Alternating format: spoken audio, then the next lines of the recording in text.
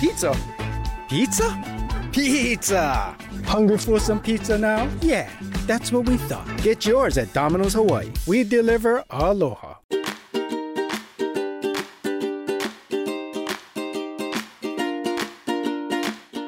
there, folks. Thanks for tuning in to Tell Me a Story.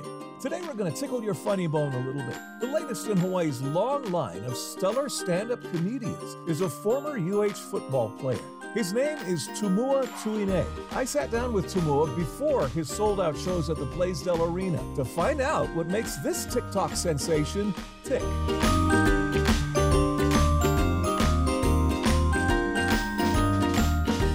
I know you're a comedian. I know you play football for the University of Hawaii. You went to Punahou School. But just give me a Cliff's Notes version of who you are. Okay. My name is Tumua Tuine, and I'm a comedian. I'm a stand-up comedian here in Hawaii. And I never thought that I was going to be a comedian. I always wanted to be a football player because football runs deep in my family. I come from a big football family. My dad and my uncle both played in the NFL. My dad is Tom Tuine. My uncle is Mark Tuine. And I just never get their height. They're 6'5", me, I'm 5'8", still waiting for my growth spurt. Hopefully it comes next week, Thursday. But it's funny because on the route to becoming a professional football player, in my eyes, I became a comedian. I went to the University of Hawaii because of football. I wanted to follow in my dad's footsteps and play in front of my family and friends. But while there, I took a stand-up comedy class. And I just took it just for fun, just to fill up my classes and to get the easy A. I seen it in the class description. I'm like, stand-up comedy, okay, I'll try it. Did it, ended up falling in love with it. For our final presentation, we have to perform live 10 minutes in front of an actual audience. And I remember it was like it was yesterday, and the whole football team came down, and it was amazing. I killed it, and I haven't stopped since, just kept going back. And it's been about 5 years, and it's crazy how a full circle of me, thinking football is my life, football is this, football that, boom, found comedy, and now I have a new passion and a new sport, I would like to say, because I sweat on stage. I actually play more on stage than I did at UH. So, You know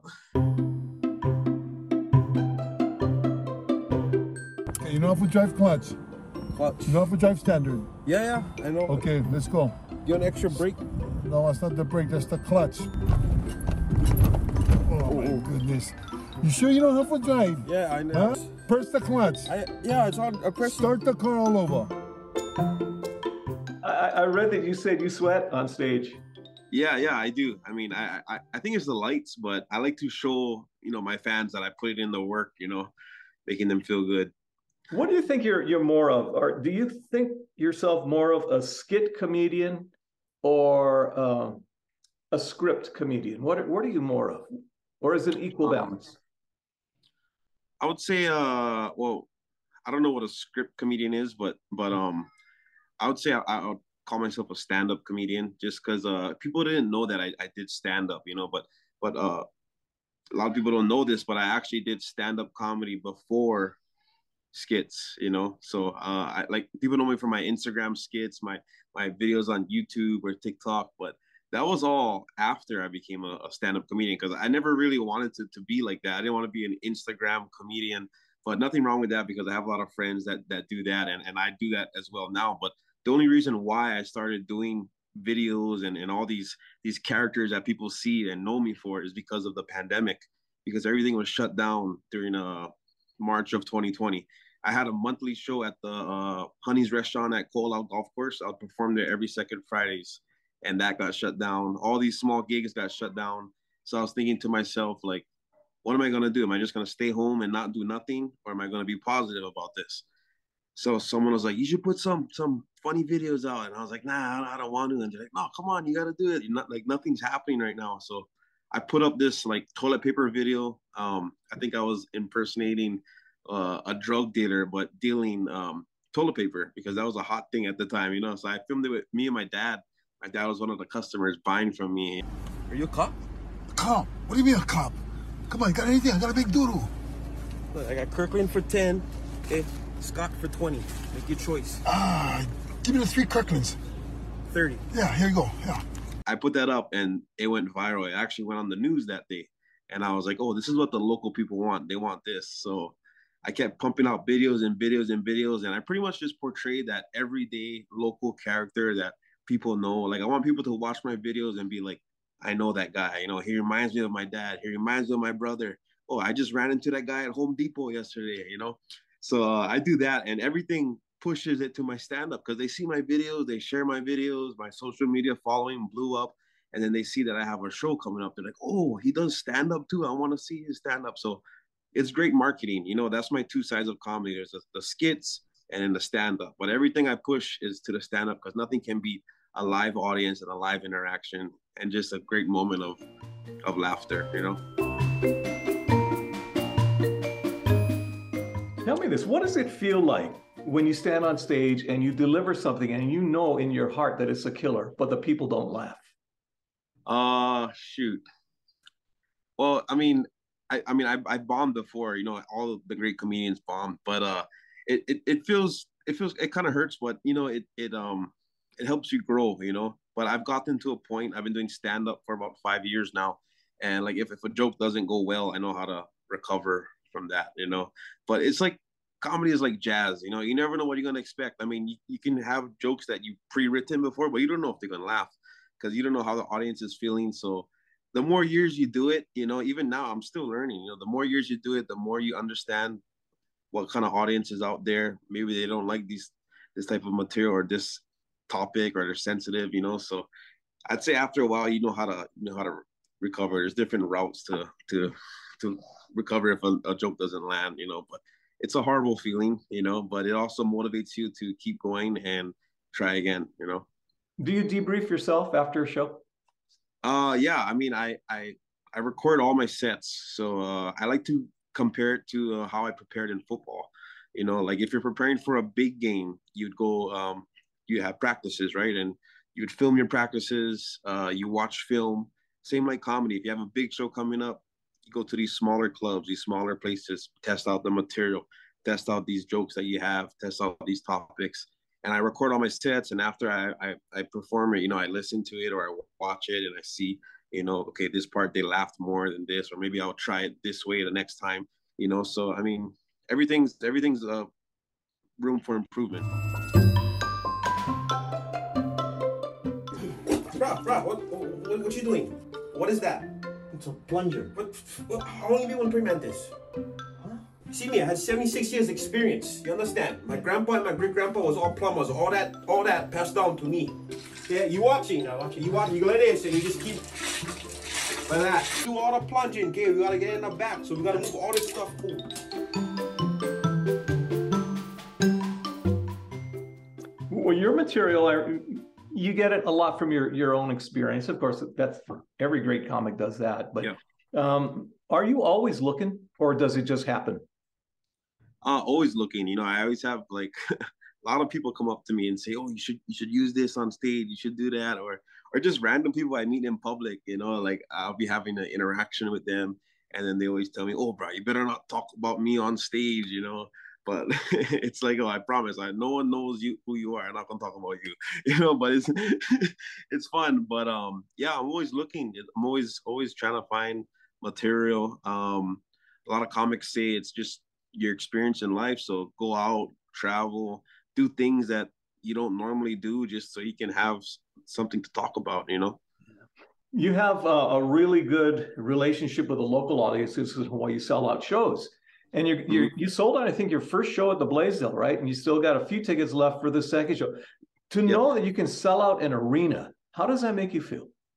Oh, it's amazing. I'm speechless because that's always been my dream to perform in that arena. I mean, last year I did the Blaisdell Concert Hall, which is the theater version of the Blaisdell, and that was an awesome experience as well. I did 3 sold out shows, and then this year is just like the arena, like, I mean, all the greats performed there. I mean, Elvis performed there, so just to be in that room, in that venue, and seeing it packed with all my fans is such an humbling experience. And I mean, I'm so grateful and thankful, and I thank God every day for providing me with this gift and this ability to make people laugh. The first time that you drove by that digital sign outside the Blaisdell and you saw your name on it, how'd you feel? Shoot. I mean, it reminded me of me when I was a kid, and I would see like who's playing, or even like Joe Coy. I'm a big Joe Coy fan, so I would always see. This is when I was first getting into comedy about 5 years ago. I'd see all the comics on there. I mean, Gabriel Iglesias, you know, and then now to see me there and just to see be in that same lineup as them is I don't know. Like I said, I'm speechless. You know, it's almost like I'm in a dream. But I'm happy. You know, I'm blessed, and I just gotta give the people what they want. Amen. I'm taking your show on the road. You just did a big tour on the mainland, right? And you had, yeah. How were those crowds? Because not everybody's local.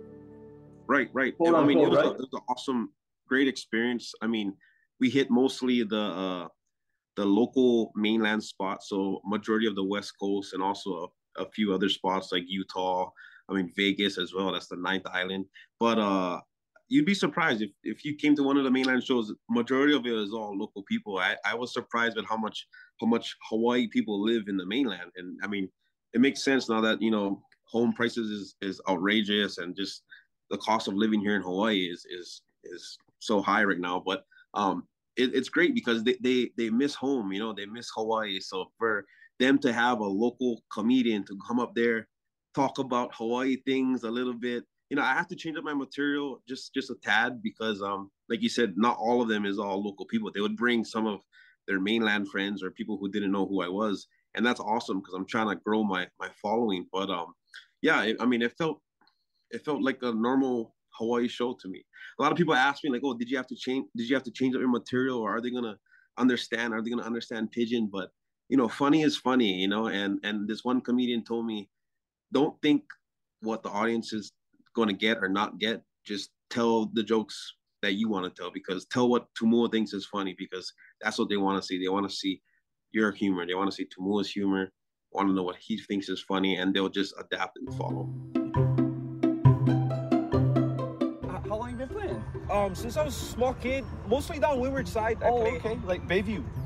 No, not Bayview. Poly. No, the glow in the dark one. Oh, at the mall. The mall, yeah. Mini putt. Yeah. Oh. When you do the pick on somebody kind of jokes, who do you gravitate toward? Like when I talk to people in the crowd. Yeah, so it's called crowd work, and I do that a lot in my shows. You know, it's very spontaneous, and I just like to mostly the first few rows that I can see with the light. And local people, they're okay with it. You know, they're not like, they're a fun crowd. They're not going to be like, "Oh, why this guy teasing me? I like meet him in the parking lot." But maybe some people, but that never happened with me yet. But you know, all these shows and especially local people, they're very fun. I mean, I tell this a lot, that Hawaii is the only place where we can make fun of a bunch of races and not get in trouble, because that's local humor. You know, you cannot do that in Wyoming and talk about, you know, the Japanese people or make a funny accent. I mean, maybe back in the day, like 70s or 80s, you can do that, but now it's considered like borderline racist and you can get canceled. But in Hawaii, you know, it's fine. You know, everyone laughs. People get offended if you don't talk about their race in Hawaii. You know, so that's what makes Hawaii so unique. And I try to just, you know, share that Hawaii humor out in the mainland and just tell them how we do things over here. But they have fun. Every time I pick on people in the crowd, it's a great experience. They want the attention, you know, so it's good to talk with them. What is your big overarching goal? If you say, "Man, I want to be here in 5 years. This is where I want to be in." What is it for you? Probably like a big big comedy special on a well-known network, whether it's Netflix, HBO, or Showtime, or whatever is out there. You know, I mean, that's always the goal. Also, just to get in more in acting. I did a small scene in NCIS Hawaii. I had my first speaking role on a I guess the big screen. It was a national broadcasted, but I had about 10 lines. But yeah, I would love to get into acting more, and but I really want to get a special somewhere to sign with someone and go from there. But each year, hopefully, the shows get bigger and bigger, and the tour gets bigger as well, performing at more cities that I never hit yet, and just growing my audience. when you perform on stage, you say you really see the first few rows because the rest of the house is darker, yeah? Has there ever been a time when you looked out in that audience in that first 4 rows and you saw a face and you went, oh my gosh, that person is here watching me? Maybe when I first started doing comedy, in my first year or 2 in, I would have a lot of family members that would come. I actually performed better when my family members were not there for some reason when I first started, because they didn't know, because I grew up a shy guy, a quiet guy. So when they all found out that I was a comedian, they honestly never believed my family. So they started forcing them to come out to the show, like, what, Tumwa does comedy? He was so quiet back in the day, So, I mean, I got over it after a while, but now that I portray this image, a comedian, a guy who makes people laugh, I just, I'm not shame anymore. But yeah, that is funny that you mentioned that. I would see my auntie or my uncle in the second row, because it's tough making family members laugh because they don't laugh. Okay, let's see if this guy is really funny. I think it's better performing in front of strangers. That's right. Family is the toughest audience for anything. Yeah. Believe me. Yeah. What about celebrities? Have you had anybody in your audience that you would consider to be a celebrity? Yeah, I would say I guess my last big celebrity, Manti Te'o, came to one of my shows. He has always been an idol of mine, just being a football player, went to Punahou. So that was in the Utah show. He came. And just a bunch of, local musicians, Josh Satofi, Roman from Kalohe Kai, Kimie, Paulo Fuga. I mean, all the local celebrities all come out to the shows. But what about fellow comics? Fellow comics, Andy Bumatai, I mean, Augie T, Frank De Lima as well. All these guys that I looked up to, they all see me perform. I actually performed with them as well when I first started, and they've always been my idols growing up too. And just to be on the same stage with them and just to talk story and just to talk comedy with them is such a crazy thing, because I grew up watching these guys, That's amazing. The first time that you were out there and you actually introduced yourself to somebody as I'm a stand-up comic, and it really rolled off your tongue and it felt natural. Did that take a while? Not really. I mean, I would just say comedian. I'm a comedian, Even when I first started, I would tell myself that I'm a comedian, even though I worked other jobs as well. I was balancing both, but now I just do comedy full time. But yeah, it's a great profession, People are like, what, a comedian? If someone who didn't even know me as well, you're a comedian. What do you mean, But it's great. I feel like comedy is getting more popular now. I think it's a comedy boom right now worldwide. So it's cool to tell people I'm a comedian. Yeah. Do you make yourself laugh, Tumwa? Yeah, I do. I mean, it's after I post a video or after I edit a video, I would watch it 50 or 100 times. Just, I don't know. I like watching it, and then I just stop watching it. But my stand-up, it's hard for me to watch my stand-up myself because I don't know. I guess I'm hard on myself. I'll be like, oh, I shouldn't have said this, or I did this mannerism a wrong way or whatever. Just like watching film with football, you don't want to watch yourself when you mess up. Even though to someone else it may seem like, oh, he's perfectly fine, but I would find something that I don't like. So it's hard for me to watch my stand-up again, but my Instagram skits and my sketches, I like to watch them.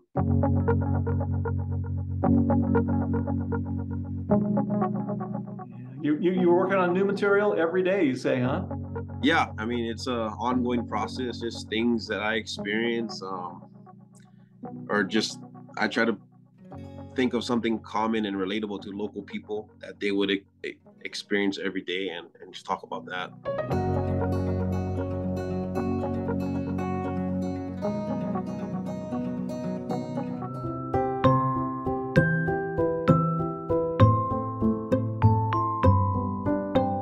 That's a wrap for this podcast. Mahalo to show producer and editor extraordinaire Davis Pittner. I'm Jim Mendoza. See you next time for another Tell Me a Story.